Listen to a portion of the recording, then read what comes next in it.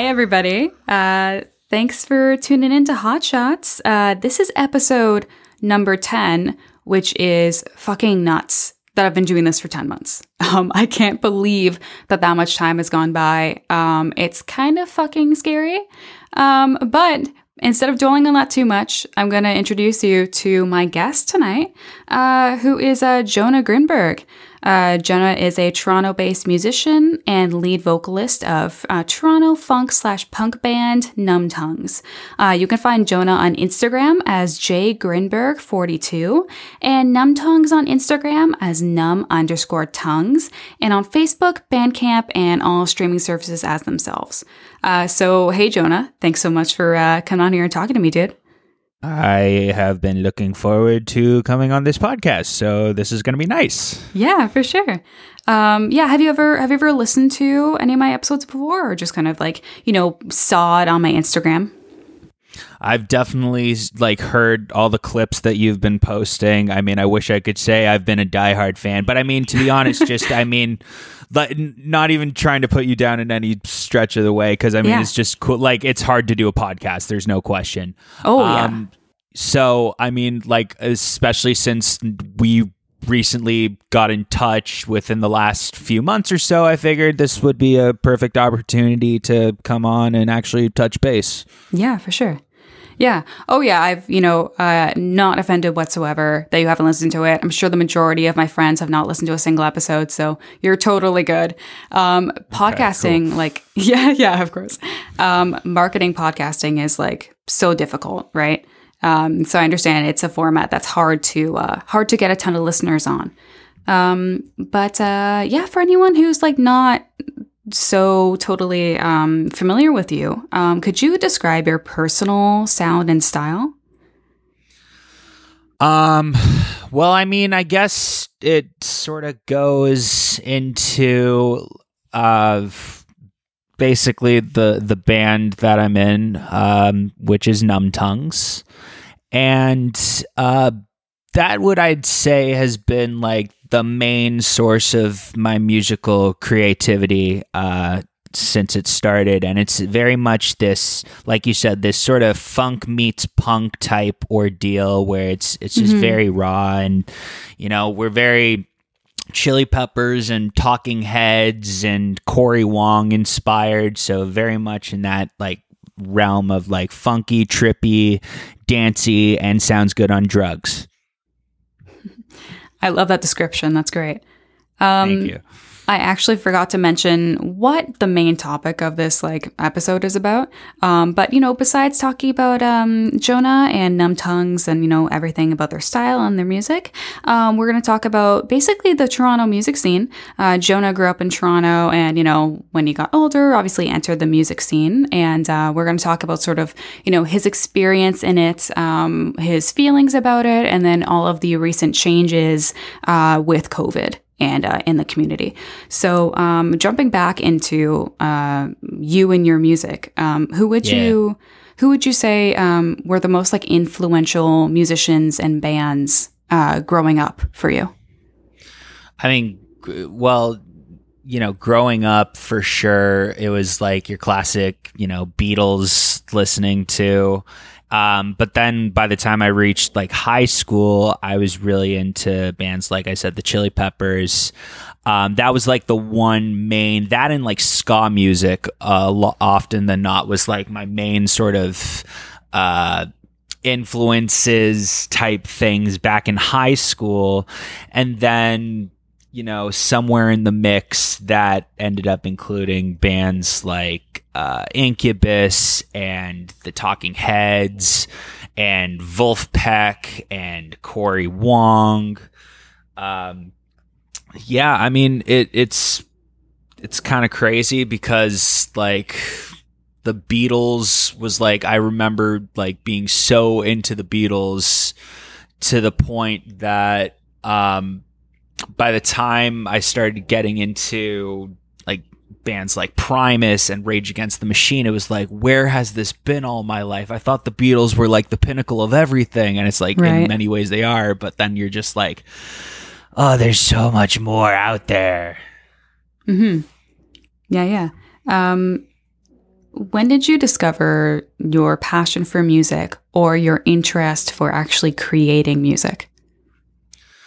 So I mean, when I was a kid, I was doing musical theater, and I was like performing in, musicals and shows when I was a kid, and it was great. And it wasn't like anything like big time, as opposed to like, it's a kid who has an interest in the theater type of stuff, and certainly wasn't a sporty kid by any stretch. So it was very natural for me to get into that kind of stuff. I always had that like artistic bone inside. And then, I mean, that's where I had learned basically everything I knew at that point about performing on stage and how to create a stage persona and what it means to know where you are on stage and how you can even write in that regard. So then by the time I was in high school, I went to this alternative school in 10th and 11th grade called Avondale, and I met some musicians and started, joining this one band that went nowhere, but also starting to figure out how to write here and there. And then pretty soon after, I just formed the original genesis of what ended up becoming Numb Tongues. Yeah. Did you say the school was called Avondale? Avondale, like on Avondale Avenue. Yeah, that's a fantastic name. What was so you're a vocalist, but yes. Do you play any instruments yourself? I mean, like I can play your basic guitar chords, and I can play a basic drum beat. But for the other than like, mainly what I do is I work with like beats and stuff. Okay.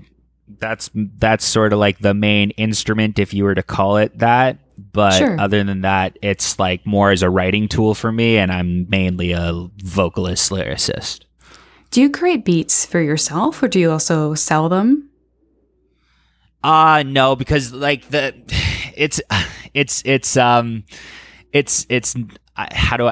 do I put this? Like people who sell beats are usually have the similar sound that I'm just sort of using as a writing tool for my own sake. Okay, makes sense. Yeah. So when did you start singing? Oh, when I was a kid, like very young. So I've been singing since then. So, I mean, geez, at this point, more than 20 years because I'm 24. And so, yeah, definitely. Yeah. Do you remember who you were trying to emulate as a kid? Who I was trying to emulate as a kid? Well, I don't even know, because at a certain point, I can have like the faintest memories of like my earliest musical memories of like songs I would listen to. Like Eminem was huge when I was a kid. Maroon 5, when they were actually still writing songs, was huge when I was a kid. There's this artist named Remy Shand, who is so phenomenal. Okay. He had one album back in the day, like the early 2000s, and it was like him playing all the instruments and singing. And he was nominated for a bunch of Junos, and he had like one song. It was called "Take a Message." It was just I remember listening to that one song for like a couple hours once. Yeah, sweet. So a good range of people, sounds like. Yeah, for sure. I was lucky because I was like really exposed to just as much music as my parents knew back then. And then I just had that need when I was sick and tired of whatever mainstream radio was giving me to just look for it myself. Right. Do you think that what your family has listened to and like your parents' musical tastes, do you think that influenced your current sound? It might have influenced me to not want to sound like my parents' musical taste. Like not even trying to put them down, because they're more of the mindset of like the soft, sappy, old school 70s type of stuff. And hey, that's cool. That's what floats your boat. But there's a whole bunch of different rabbit holes I'm more interested in pursuing. Yeah, of course. I think that's natural for all of us, honestly, especially to kind of rebel against what our parents like, right? How long did it take for you to discover your voice or your like style of singing? Well, I mean, I like to think I'm still discovering it, but I guess for me it was like a combination of first the years of being exposed to like show tunes and musicals and sort of the rhythms and cadences that go along with that, but then really getting into like the funky kind of music from the 90s, and really seeing the kind, like I was huge into Sublime back then. So that ended up rubbing off of me subconsciously, whether I realized it or not, especially the Chili Peppers at that point. And then, you know, some experimenting with rapping, but more so just the idea of hip hop and really being able to throw whatever into the same stew. And then just by virtue of the fact that I try to be pretty clear about what I don't like musically, so that just I try to be as I want to be able to reach the trippiest rabbit holes and have the funkiest grooves and be able to dance and be able to have it sound good on drugs. So it's been a constant process of really trying to like hone in even deeper and deeper in terms of like what it is I actually like doing. Would you say that you try to implement like a sort of, you know, psychedelic sound as well as like your funk and kind of punk influences? Well, I guess, but not like consciously, because I think the whole idea of psychedelic music has sort of become more of like a 70s rock term. Yeah. Whereas like for me, I'm just like, hey, if it sounds trippy, that's pretty psychedelic to me. I mean, I think like psychedelia and like psychedelic music there's still a market for it. And, you know, with the sort of like mainstream rise of like Tame Impala and stuff, right? I think that it's definitely still, it's making a bit of a comeback, I would say. Well, I think for me, it's interesting because I look at that kind of aspect and I'm more so like interested. Well, if we're going to talk about psychedelics, I'm definitely in that area of expertise when it comes to my fair share of shrooms, acid, and DMT trips. It's funny because like the whole psychedelic music thing, I tend to find more in electronic music. I don't know if you ever heard of like Meat Beat Manifesto. No, I haven't. Or Spangle. No. Or Aphex Twin, and it's totally cool if you haven't. These are I know Aphex Twin. Yeah. Okay, yeah. No, Aphex Twin's a beast. I often find that the trippier the sounds are, the more likely I'm going to be interested in pursuing it. For sure. Who are some vocalists that you look up to? Anthony Kiedis, for one, just because he was the guy that I could look at and say, oh, that was really possible to actually do what he was doing despite no formal instrument playing. And he was able to blend all the hip hop with the rock, with the funk. And it was just like, yeah, that's the stew that I'm into. I would say, well, a lot of people compare me to, and whether I take this as a compliment or an insult depends on the day, but Adam Levine from Maroon 5. Because their early albums, again, when they wrote their own songs, that's some good funky shit. And then I would even say maybe not as much vocally, but certainly like as a persona goes, like there's a David Lee Roth bent in there. From like Van Halen. Yeah. Yeah. I mean, definitely somewhere in that where, it doesn't feel like, well, I'm forgetting even Billy Corgan from the Smashing Pumpkins. And I was a huge Chris Cornell fan before still am, even though he's no longer with us. But not necessarily being able to hit all his high notes, but there was some good vocal moments he had in his softer stuff. I love the Adam Levine comment. That is complex. That is a complex compliment. Right? Yeah. Like, it's like, Maroon 5 are Maroon 5 and Adam Levine is Adam Levine. But, I guess he is talented. He has a good voice.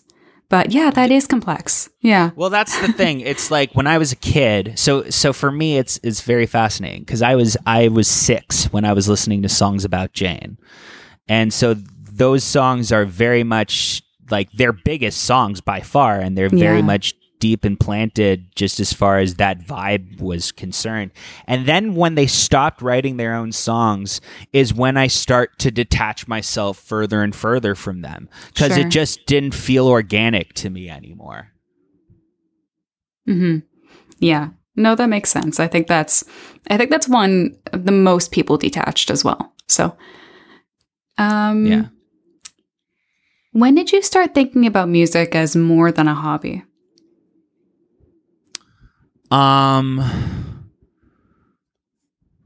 Towards the end of high school. Basically at that point, not to go into like too many details or anything, but essentially there was enough shit going on with me at home at that point and enough shit going on at school. And I needed something else to escape the shit going on with both. And music was that. And so like when I was done school, there were a lot of days I was going over to my buddy Corey's house, or his apartment. He was living at Marley at the time.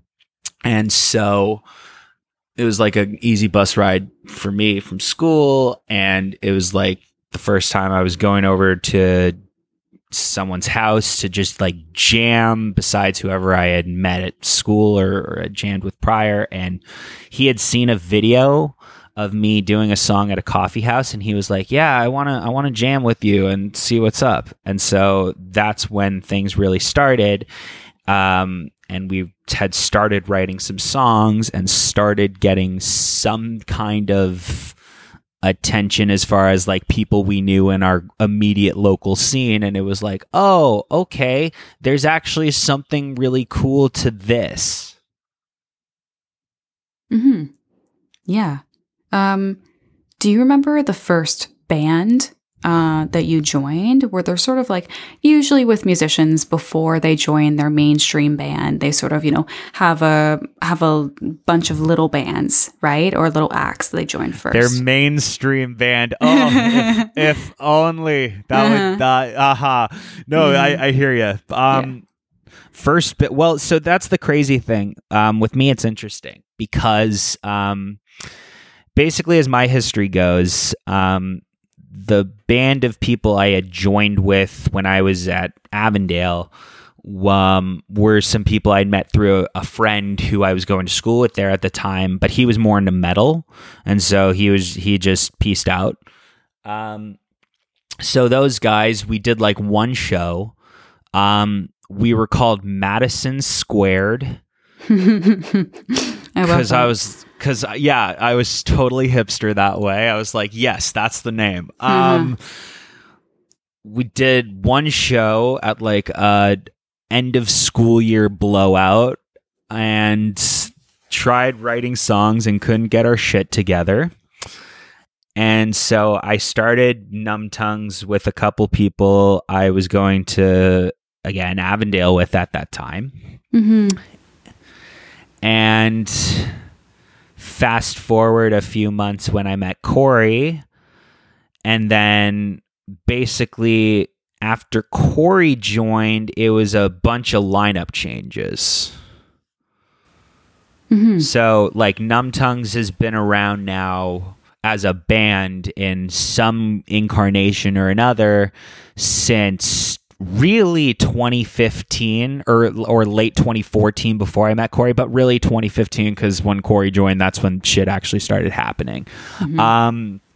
So right around then. So, I mean, we're in our 6th year as a thing, but granted, we've also been through so many lineups. So for me, this is like, even though we still play songs from a few years ago, like this band that I'm in now, the lineup's been around for like 2-3 years.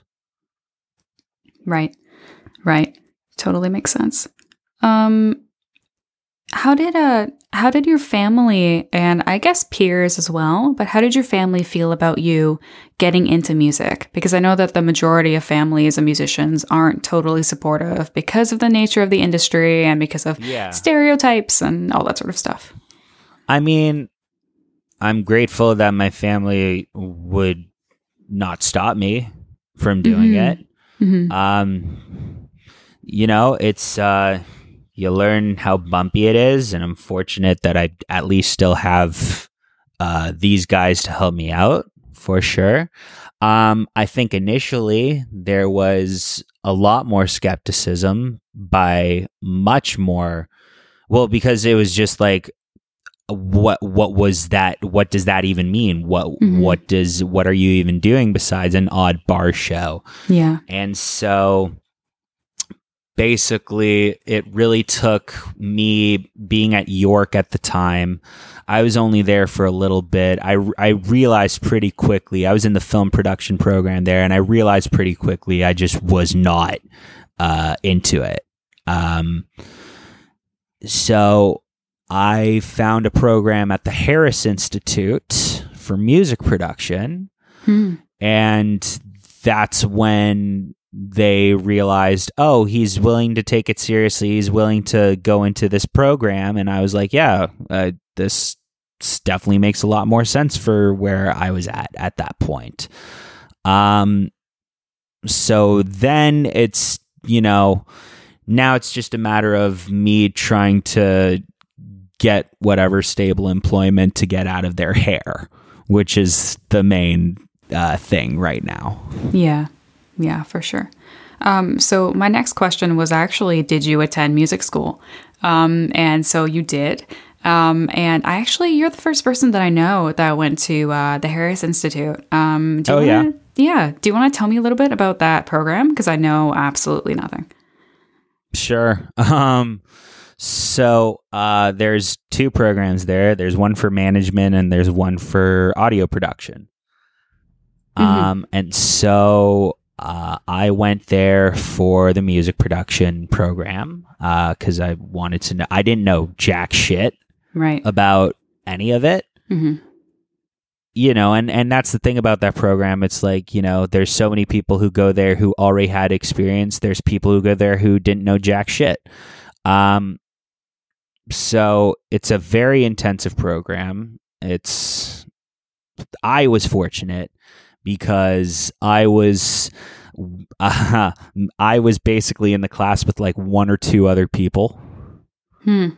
Wow. So we got the most amount of studio time because in the 3rd term they give you keys to the studio. Mm-hmm.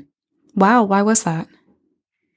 It's part of their program. I think they've changed a bit of the rules since then. Mm-hmm. But I mean, when I was there, it was amazing. Yeah.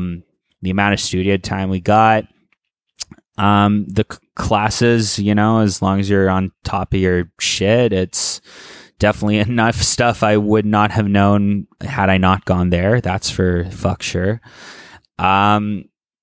Yeah, I mean, there's how many nights where by the time we were in 3rd term where we were just trying to finish our projects and we'd be up past midnight at the school, like well past even like 2 o'clock, sometimes sleeping over. We were fortunate because we at one point when we were at that school realized that there was a latch open on the roof. Oh, really? And so like no one was there. So we just like climbed onto the roof and would smoke tons of ganja on there. Mm-hmm. And it was just a good feeling. Like you don't like after that you can't go to normal school. It's just that's too perfect. I think they've changed that obviously to prevent that shit from happening since then. But man, it was a blast while it was happening, because you're learning to record, you're putting it into practice, you're being exposed to more music and more shows and more business side of things. And I was happy I didn't go into the management side of things too, because at that point I really wanted to know the actual creation process, and it was great because it was such a small class. And then I realized that through just being in this band and running it, that's how I've really learned the majority of my management experience. Mm-hmm. Yeah. That's such a college story. Yeah. When you said, I'm still curious about that comment that you made about the 3 people. Were there only 3 people in that one class, or do you mean that there was only 3 people in your entire year? In my entire year of that section of the program. Wow. The other students who were in the program with us were in the management stream. Okay. So all their classes were revolved around management. All our classes were revolved around production, and there were a few that mingled all of us together. Wow. Yeah. How many in total? Maybe like 13. But granted, we were also going there from the summer semester. Those are very small. Yeah. And ever since we've been there, they've had a lot more upkeep in terms of international students. Mm-hmm. So the only downside, though, is like I can only imagine what it must be like having to go there during a pandemic, especially considering how much we got to do before those times, and just being able to sleep at the school, and it was just and be able to do that stuff and get real nitty gritty with all the tech and stuff. So yeah, it's crazy to even think what that would have been like. Oh, I can't imagine. I loved college, and imagining having to do that during this, that's horrible. Yeah. Especially when you need to. Yeah. And especially when you need that hands-on experience. Yeah. 100%. Yeah. Yeah. Jeez. What do you, so you said they really enjoyed the program. What do you feel that you took away from it? And, would you recommend it? Well, I mean, what I took away from it was just really giving me a fundamental understanding as far as the production process is concerned, and also really gave me a good scope of the business at that point. For sure. Then, would you recommend it?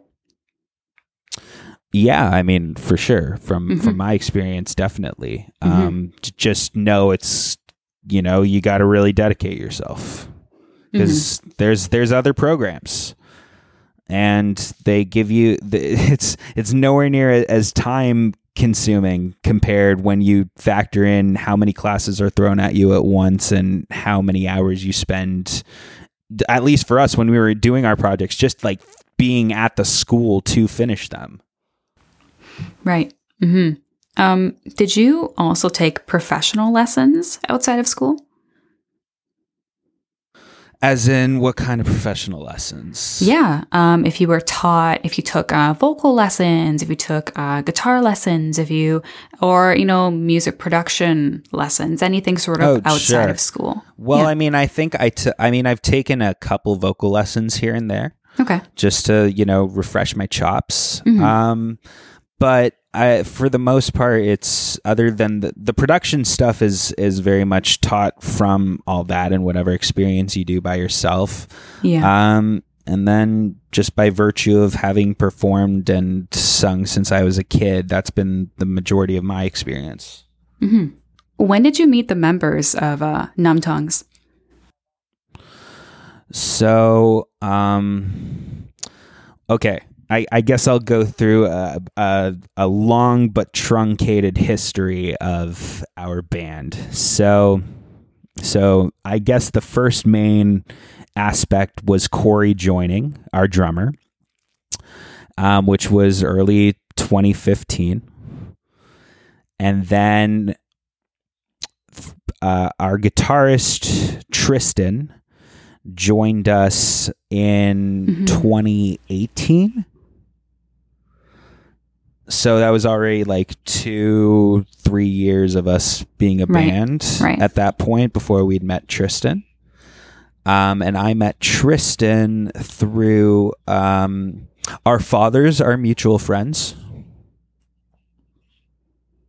So basically, my dad was telling me, hey, so there's this guy I know I'm really good friends with, and he has a son and he's a musician. Maybe reach out to him and see if he's down to jam.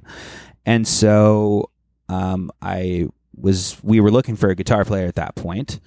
And so basically I reached out to him, sent him a couple songs, and then the first jam that he came, he had brought chord charts for our songs.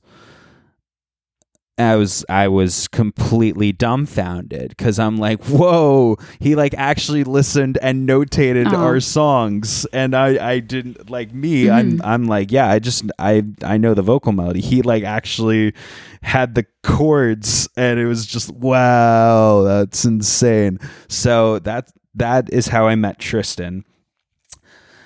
Max, our bassist, joined in late 2019. So basically, in his case, we had a bassist prior to him who had left, who was getting really stressed out by the anxiety of performing and all that stuff. So for the longest time, we had a revolving door of people who were basically helping us out. And so they were awesome. We played a few shows with Spencer from Mauve Grove. Shout out to those guys. Yep.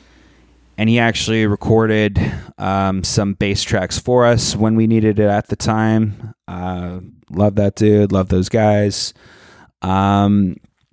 We played with a buddy of ours named Devin, who played with us for a good little stretch there.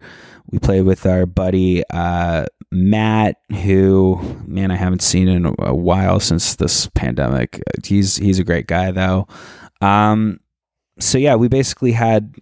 We were fortunate too in that even as the guitar things goes, like even before Tristan, we had a buddy of ours named Dave from Glass Cactus, who filled in for us for a couple shows while we were looking for a guitar player. We found Tristan, and voila, he's been with us ever since. So really helped at that for us to just continue being a band.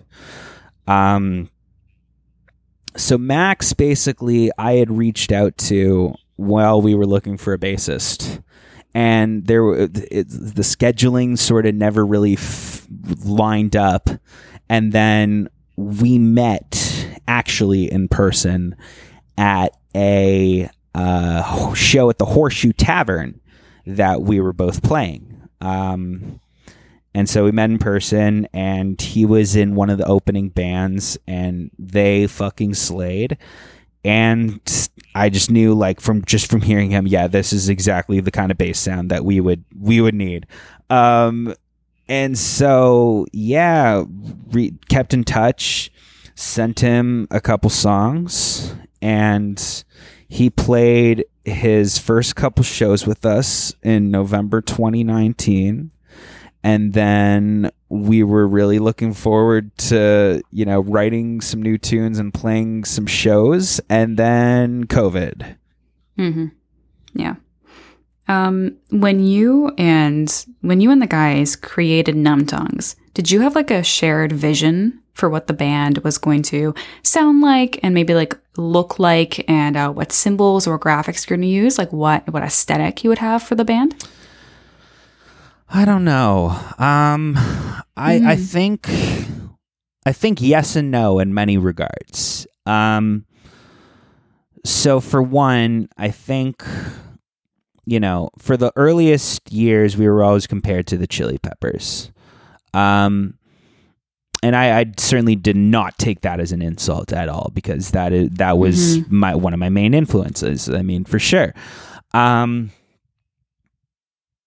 The more we gelled with each other, the more we, for lack of a better term, weren't trying to sound like the Chili Peppers.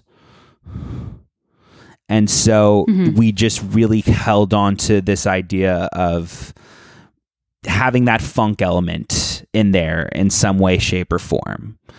And so, I mean, as far as that aspect is concerned, I mean, I'd always wanted it, and it took a while for it to fully evolve into what it is now.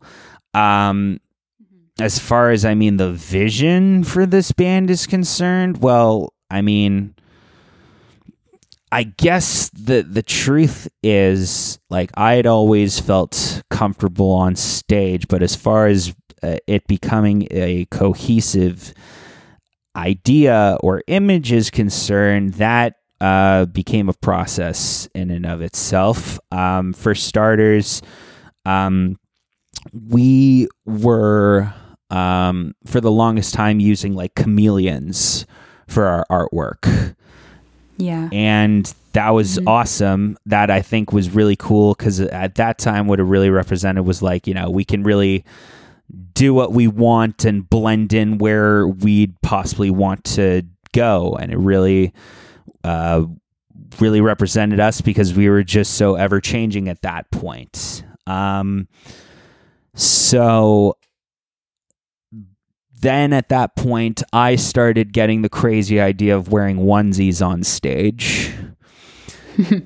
And so I think that really just solidified our identity at that point even more, because it really was like, it wasn't who we are. It was sort of the cherry on top that really just gave a bold representation. And for us, for me, I was willing to be as goofy and do whatever the fuck on stage, because that is the one place to be able to do it. And the onesie was almost like this comfy and goofy way of willingly letting my guard down in hopes that people will be able to have a fun time at the show themselves. And then, do you have like a sorry, go ahead. Do you have a criteria? That's okay. Do you have like a criteria for the onesies? Like, do they have to be certain animals? Do they have to have certain colors? No, they just have to fit. Right. Perfect. And I mean, that's all you need. Yeah. But the thing is, I've come to realize, like, you know, it's a lot of work jumping around in a one-piece fuzzy suit for that long. Yikes. Yeah, I bet. Yeah, without it just naturally becoming a strip show at a certain point. So, yeah, I mean, basically, so after with all the onesies and the chameleons, when we got our logo, I think that's when it really solidified that it was something. Definitely like helped solidify the image of what it is that much more. Yeah. And it's nothing too out of the ordinary either, which is really nice. It feels like something that you could go on like a candy wrapper or like a Hubba Bubba. And I really dig that vibe of it. Unfortunately, the guy who made that logo is no longer with us. I'm sorry. Yeah, no, I mean, I wish I met the guy, to be perfectly honest. But yeah, I mean, I remember just seeing that logo and being like, yes, this is what it is. Yeah. Well, you know, rest in peace. He made some great art. So yeah.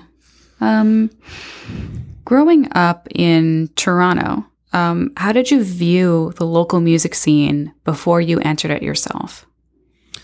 Growing up in Toronto, I didn't know shit about the music scene until I entered it myself. Yeah, for sure. Yeah. Yeah, for sure. That's pretty much what it was. I mean, I was really only exposed to it like towards the end, just as I was leaving high school, or just that I had already left, and I was like, where had this been all my life? Maybe I might have enjoyed high school a little bit more. Yeah, I really didn't know much about any local bands until I started playing with local bands. So you were pretty removed from it then? Yeah, I'd say so. Well, the thing is, the only people I really had any exposure were people I would have been jamming with at that point. For sure. Yeah.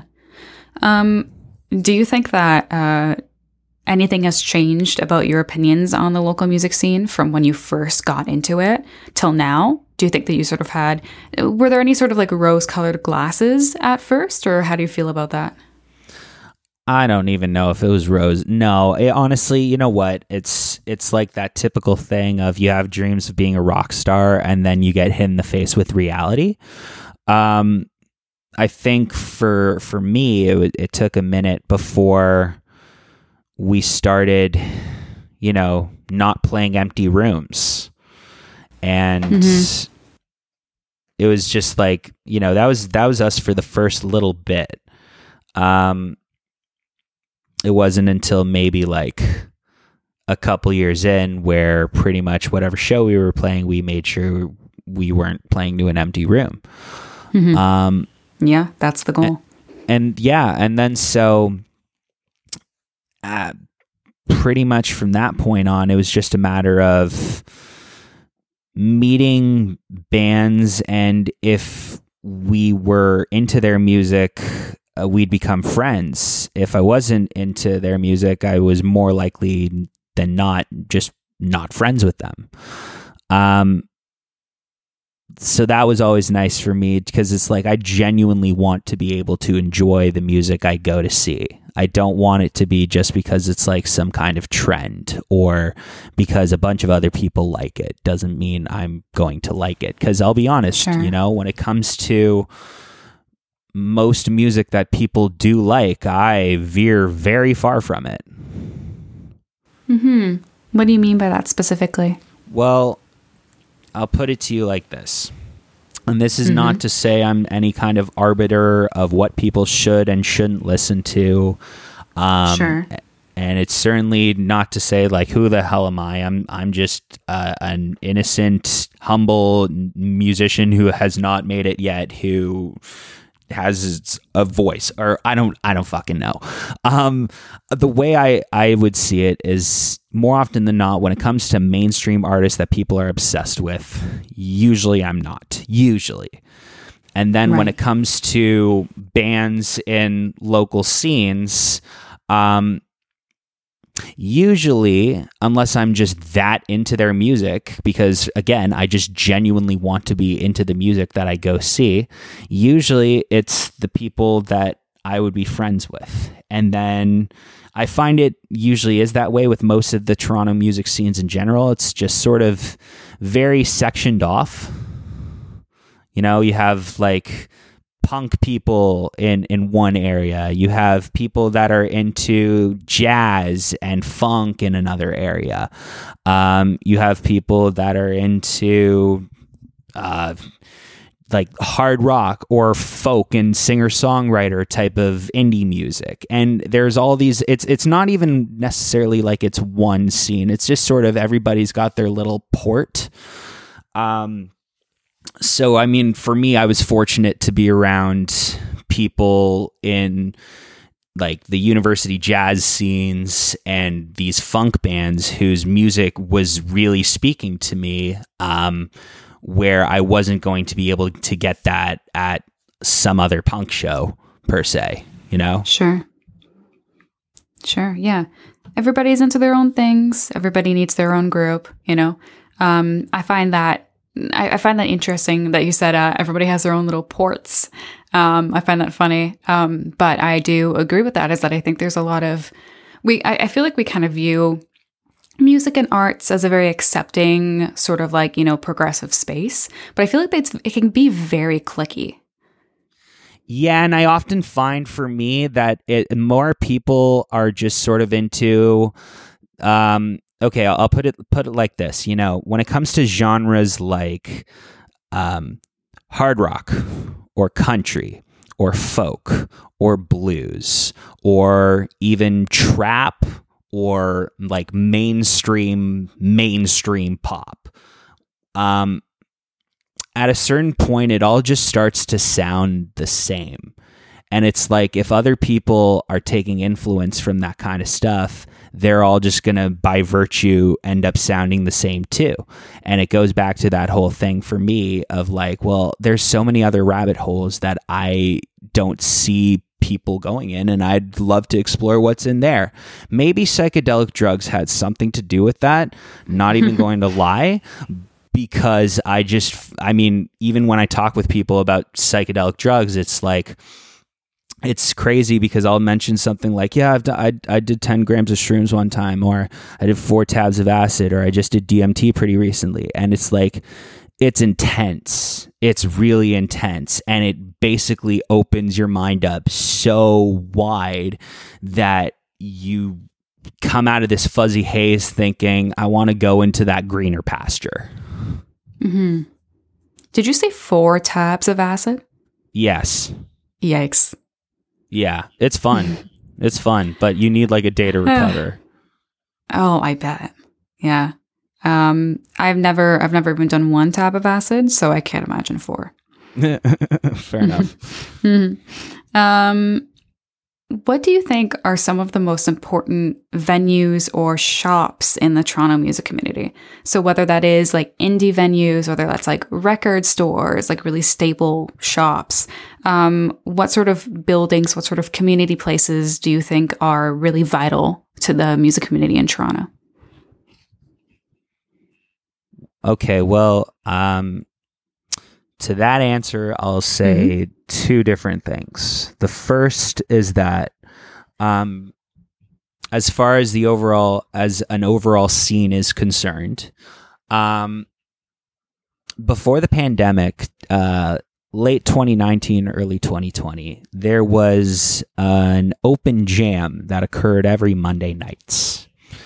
It was called Fam Jam, and it was run by this guy named Jackson Steinwall. And it was a bunch of musicians coming from the local scene who were like the creme de la creme of, top funky jazz players that you could ask for.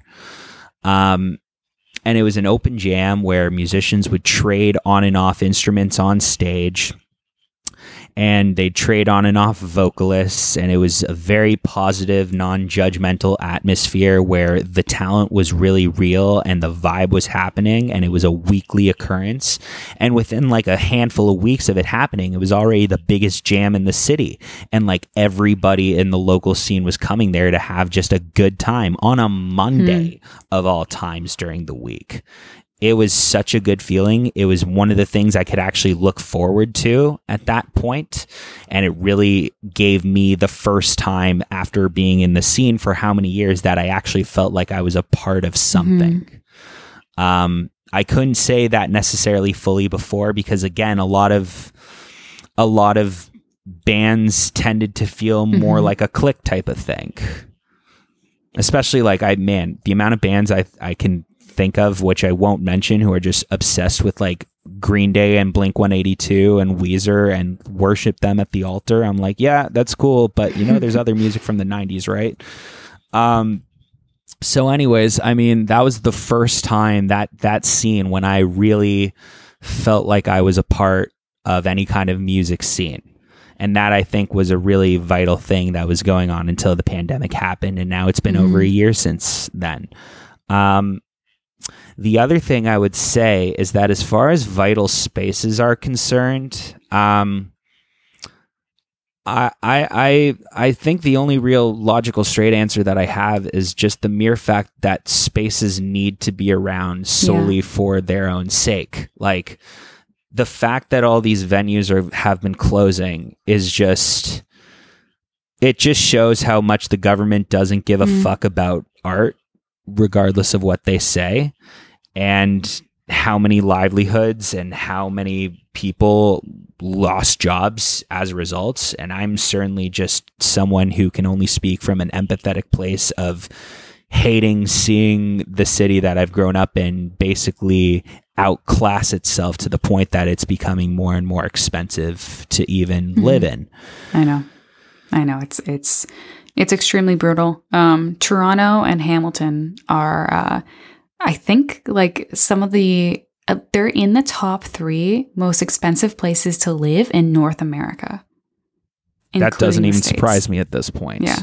And that's again me coming from just a place of knowing how grateful I am, and certainly not trying to speak outside of my lane, because, you know, I look at the venues closing and I just think, well, you're taking away potential for artists to have an opportunity to play on stage. And the other thing is just the mere idea of needing to go to a concert, or in my case, just the mere need to play a concert, is so visceral. There is nothing like playing on stage in front of a live group of people that all want to be there and all enjoy your music. There's nothing like it. And the only things that possibly come close are skydiving, sex, and DMT. And I know this because during the pandemic, I've had to go skydiving and smoke DMT just to get anywhere near close to that feeling. Sound like a bit of an adrenaline junkie. I am definitely an adrenaline junkie. I'm not even going to deny that at this point. Name some Toronto musicians or bands or that deserve more spotlight. Ooh, okay. One band in particular, again, I'll mention them, Mauve Grove. I fucking love those guys. They're definitely up there as one of my favorite bands in the scene, and to even consider myself friends with any of them is so fucking cool. Because I remember I remember going to school with Spencer's brother Jeremy, and so he was telling me about this band Mauve Grove at the time, and then I started seeing their name pop up around more and more, and they were playing some serious shows. And then I remember meeting them and even thinking that it was possible to actually open for them. And then fast forward even a couple months after that, and Spencer's filling in for a show for us. It's insane. And they're so talented. And if not for them, we probably would not have met our current producer and a current buddy who's going to help us make a music video that's going to be out of this world. So I've got them to thank for that. No question. Awesome. Another band that comes to mind would be Gold Complex. Oh, I don't know them. Yeah, they're really, really sick. They're like they got really good songs and just a very good funky lineup with horns and keys also. And the singer Will is incredible. They were doing a run at the Orbit Room when that was still going on. And my drummer Corey had actually introduced me to their music way back in the day, like a few years ago. And then I saw them live and I was just blown away. They're really insane. Those are a couple people that would come to mind. I mean, I could also mention my buddy's band who we were playing so many shows with before the pandemic. They're called Loaf. Loaf. Okay. I love that name. Yeah, they're pretty sick. They were a hang to do shows with. And now their keyboardist Mackenzie currently lives in Montreal. So I went to visit him last summer, and I'd never been to Montreal before, and holy shit, Montreal is amazing. I've heard. So those guys definitely deserve a shout out. Yeah. Cool. Fantastic. Definitely a couple names I don't know, so that's great. I'll look them up. Oh, yeah. Yeah. What do you think is special about the Toronto music scene? What is so special about the Toronto music scene? Well, I don't know how I can answer that question, honestly. Okay. Without sounding like completely uber optimistic about it. Sure. All I can speak from is my own experience as far as the people that I've been fortunate enough to surround myself with.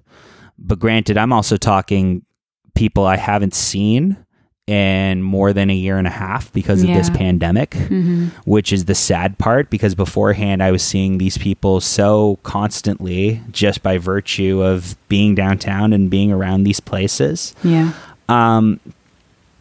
Yeah, I mean, honestly, what I can say is so special was just the mere fact of the friends that I would have made, and the awesome music, and the good times when you know you're playing such an amazing show and that energy is reciprocated throughout the room.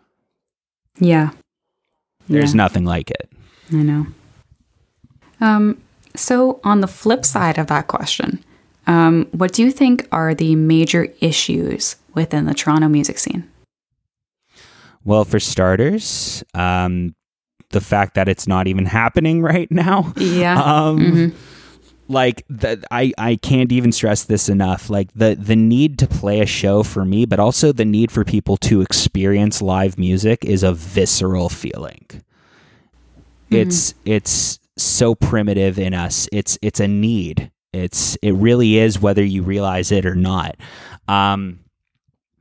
And it's crazy to me because, you know, I'd go on these film sets. I was working on some film sets, just, you know, doing some heavy duty, like lifting stuff for whoever, like a few months ago. Okay. And it was crazy because all these sets are able to operate without social distancing. But God forbid I want to go to a band practice. It's just so loony, and the only reason why these things operate is because the amount of billions that are invested in it. Yeah. And so, hey, cool, but you know, it's also hypocritical at a certain point, and it takes away from other people's ability to actually just enjoy their life. And when you take away spaces for people to be able to experience these things, and you basically make it harder and harder for people to enjoy the arts in your own city, eventually you just dilute it of its culture.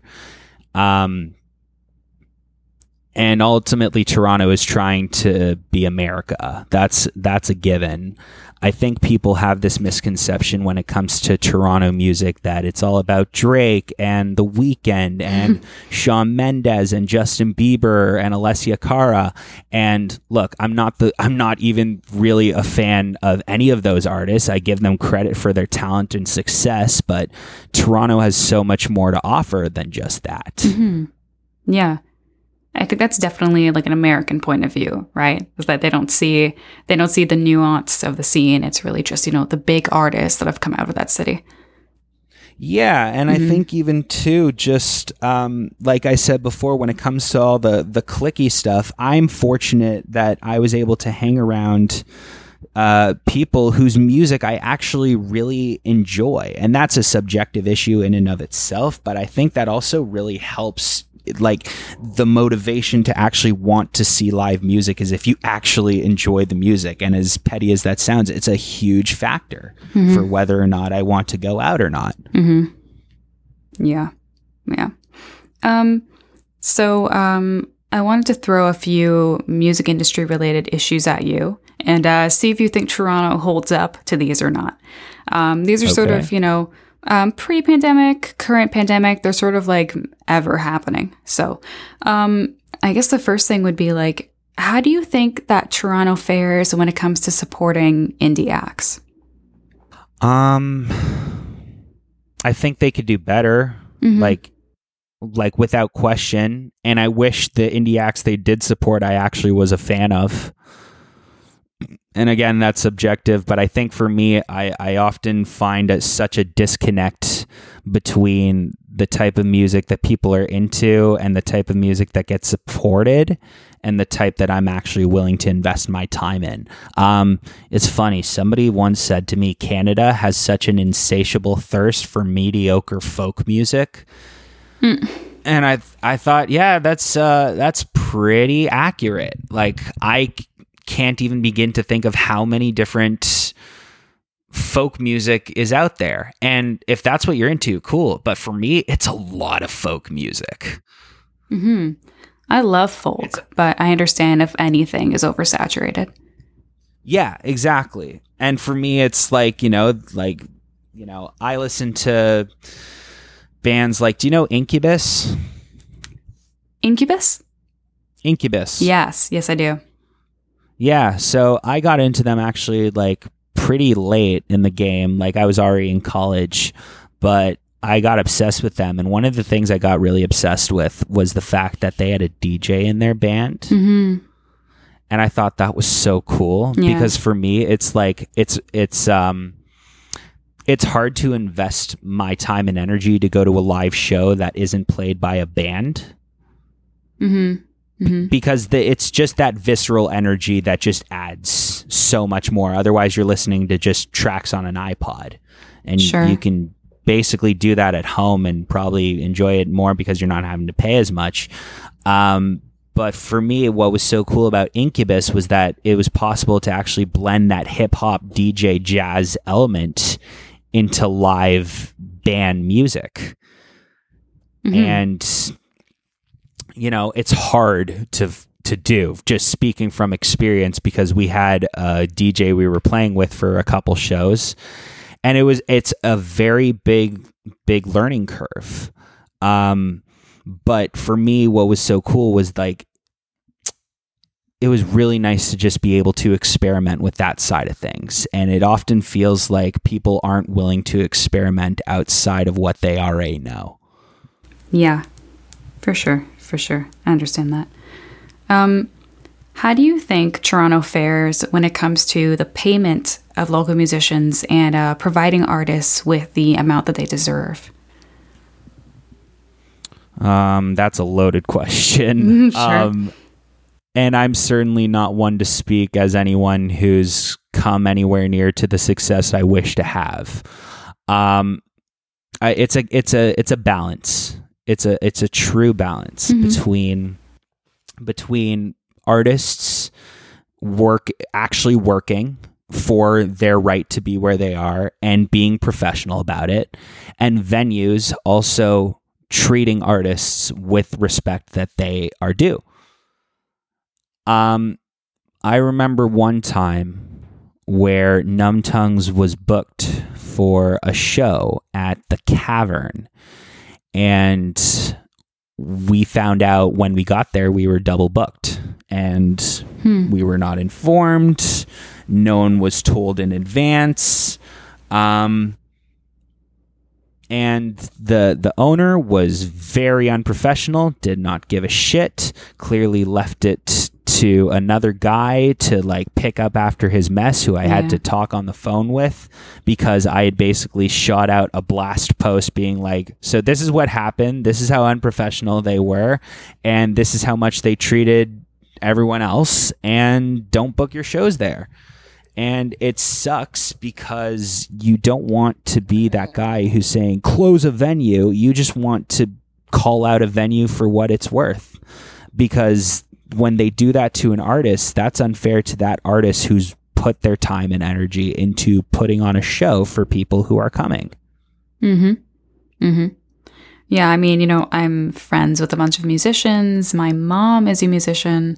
I know what it's like to get booked somewhere and to have a really aggressive, condescending host, right?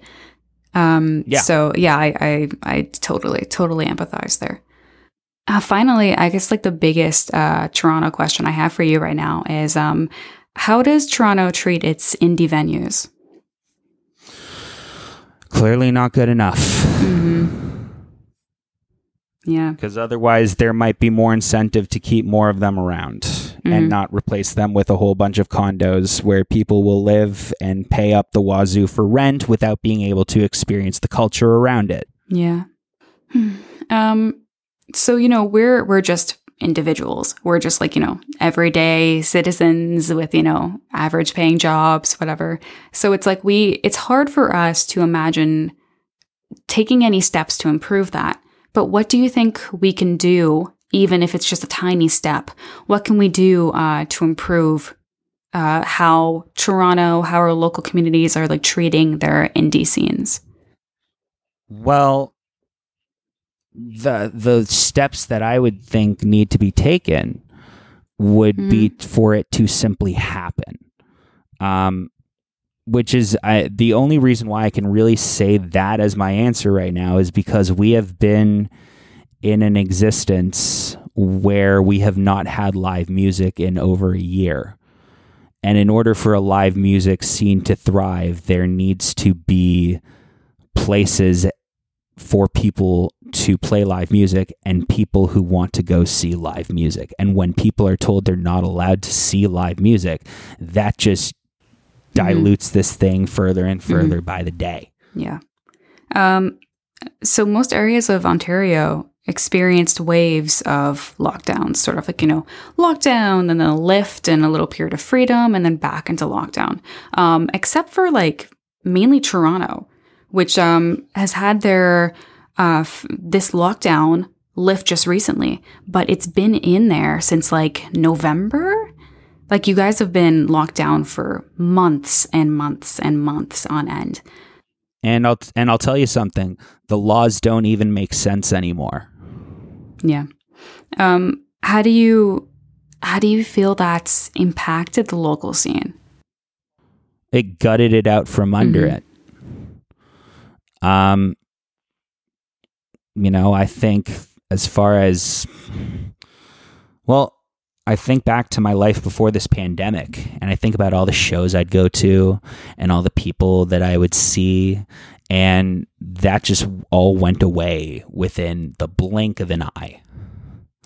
Do you think that there's going to be a lot of lasting damage from this? Well, you're already seeing it by virtue of the amount of venues that have been closing. My hope, and this is literally the one hope I would have in this case, is for, you know, there to be a boom resurgence of people loving to go to live music. But that's purely on a emotional level. As far as businesses are concerned, you know, I was looking at an article that said the Horseshoe Tavern may have to move provinces, which for me is insane because, for starters, I remember hearing when the Horseshoe Tavern, when this whole thing started, I remember hearing for the first time that, oh, you know, the Horseshoe Tavern doesn't actually own its own property. It pays rent. And you'd think an institution that's been that important for 100 years would, be able to pay its own rent at this point. But it's not. And the mere fact that it has to move provinces, I remember saying if the Horseshoe Tavern goes away, that's pretty much as close to death of the local live music industry as you could possibly think of happening at this point, because it's just such a fundamental institution to the local scene. And it feels like it means something when you play a show there to a packed crowd of people. And you think of all the people that have ever played that venue, and for it to just go away, it's like, where is going to be the place that local artists are going to be able to have some of their biggest opportunities? I know. So, you know, we've seen like fundraisers and fundraising live streams and et cetera, like popping up across Ontario. But it's obviously not quite enough. What are some things that you think our local government could do to help support independent musicians, music industry professionals, and venues. I know you're not exactly a politician or, someone that can speak, someone that can speak exactly to what they could do, but what are some ideas that you have brainstorming around that? No, I wish I had any at this Sure. point. I think it's just a matter of people have started playing busking shows outside, and that's nice. But you know what? It's summer, and many of us are vaccinated, and it would just be a good feeling for everybody to be, even if it wasn't outside, just to be able to have shows happening that tons of people are going to see. That's the one thing that until that happens, nothing can really replace it. They tried with virtual concerts, and honestly, virtual concerts, there's literally no point to them, and they devalue concerts, at least in my eyes, because especially if you're a much more successful act, I can just go onto YouTube and look up a set of yours with a crowd from way back that sounds way better and watch that for free. Mm-hmm. Yeah, everybody is definitely extremely limited. I can't imagine being in that position. I mean, even doing what I do, I'm still limited, right? That's the thing. I'm so fortunate, at least being in the band that I'm in, that we've been able to, continue at least working on new music and recordings and videos, because if we didn't have something to look forward to, there would be literally no point in doing anything right now. Mm-hmm. Mm-hmm. I don't know if you have the same answer to this question as the last one. But the last one I asked what our local government could do better. But what do you think? Do you think the federal government could put any rules in place to help support indie musicians and indie venues? Do you think there's anything they can really do? I don't know, because my faith in government died a long time ago. So I just assume they usually don't give a shit, no matter what they say or whatever they try to implement. The only way I see really any kind of helping artists that they do currently is the grant system.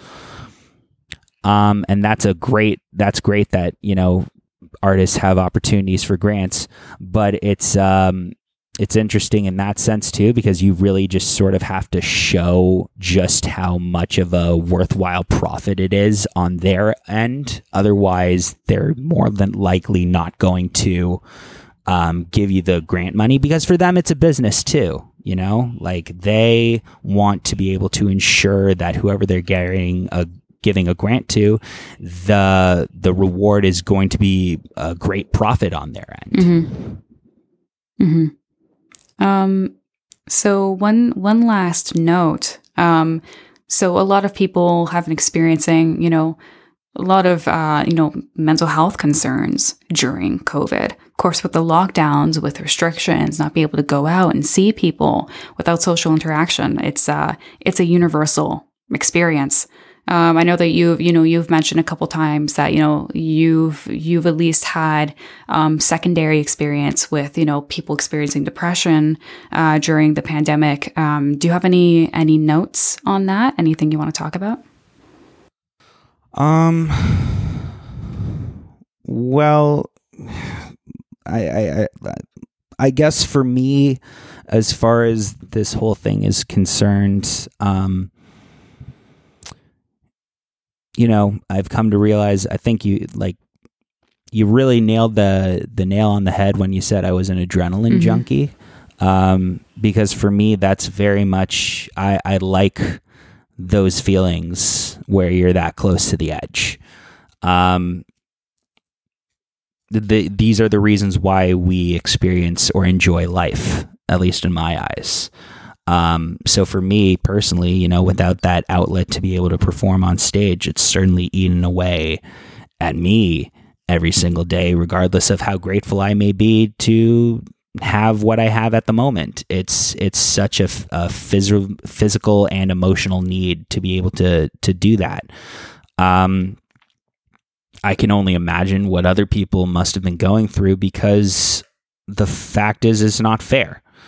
And it's crazy to think how many people have lost jobs, let alone lives. And it's really just sort of been a whole year and a half of trying to enjoy life and at the same time having so much of it taken away from us through no fault of our own. I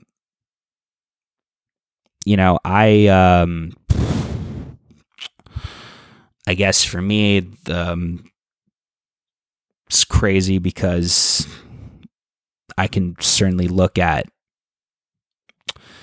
I don't know, I'm trying to find the words right now, That's but okay. I mean, it's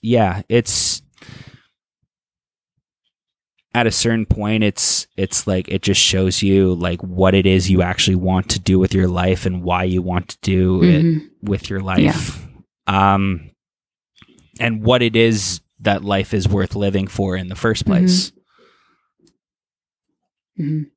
Because when you have these experiences that are taken away from you, it's like, now I can't even imagine seeing half the people that I might have seen before. And that's also from a mental health perspective. You realize the certain people who actually add value to your life versus those who were just there and you thought were a bigger part of your life than they actually were. Yeah. Yeah. I mean, it's crazy. It pisses me off also when I see people in America and they're booking all these concert tours, and compared to last year when they were at such odds, and it just sucks because you just know you want to be able to experience that. Yep. I still find it crazy that people are booking tours so quickly, even though I want it, but I'm just scared. I'm like, shouldn't we wait a little bit longer? As much as I want it back, it's like, you're really going to tour like across the world right now? Like, yikes. Well, it's like, and even then it's like, oh, so it's okay to do it there, but the laws that have been put in place have become so strict and so past meaning, and then they give things back and then they take them away. And it's like, no wonder people are so frustrated these days. Yeah. I mean, well, to cap off this episode, None Tongues are releasing a new single. By the time this episode has been published, the single has already been out for a bit. But the single's called Automatically. When did you guys start writing the song? So, well, this is one of the rare times I can say, well, if it not been for COVID, because basically what happened was COVID hit and we had no idea what we were going to do. And we were in the middle of some recordings that we were almost finished. And then I had a couple songs I had been working with, and and they were based off of beats that I was fucking around with. And so basically, it's crazy because I basically remember thinking, we got to do something because otherwise we're doing nothing.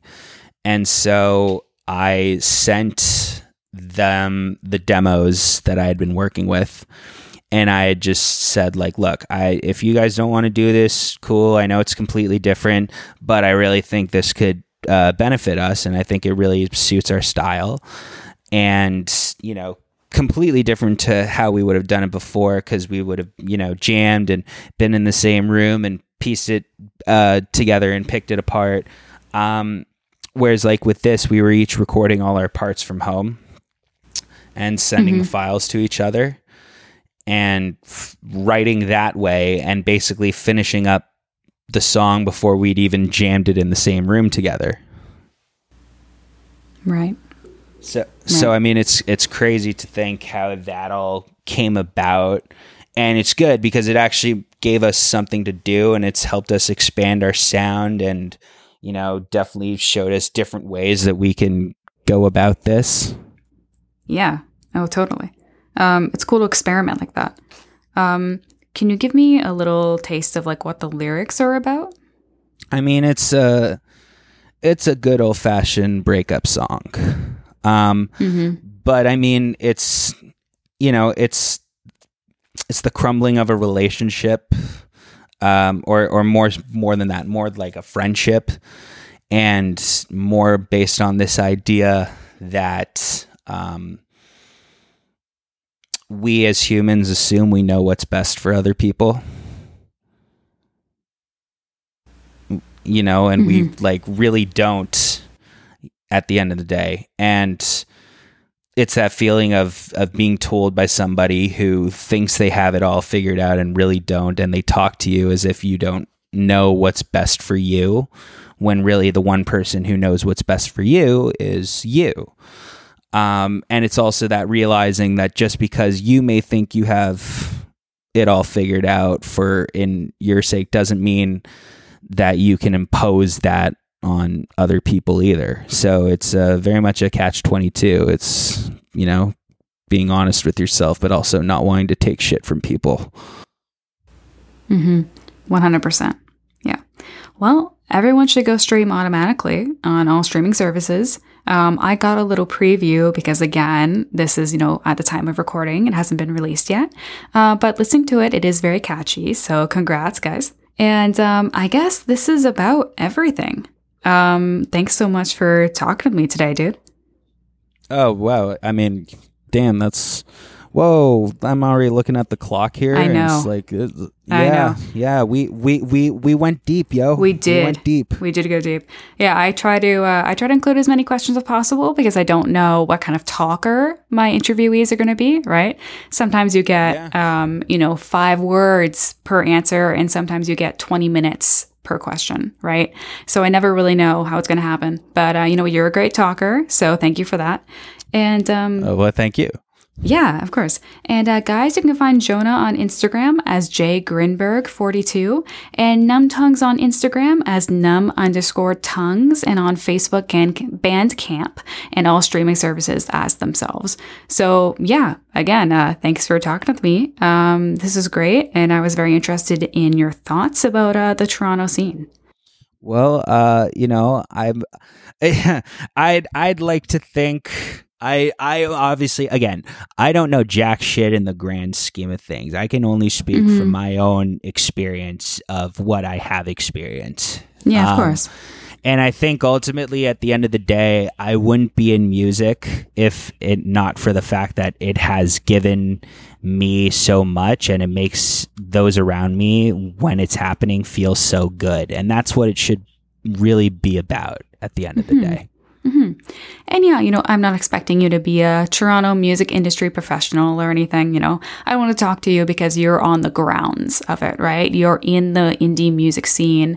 You're in that community, you know what it's like, from a personal perspective. So that's why I was interested in asking you these questions. And no, for sure. And it's cool because, it's been a minute actually since I've even talked about any of this, just by virtue of, year and a half of not being around it. It's a lot longer than you actually think. Oh my God. It feels like 8 months, but it also feels like a decade. Yeah, right? It's like, oh wait, there was a world before this? Huh. Yeah, it really is the new normal. But yeah, thank you so much again. And everyone go stream automatically and check out Numtongues and Jonah. So have a great afternoon, dude. Thank you so much. Yeah, all right. Talk to you later. Bye. Cheers.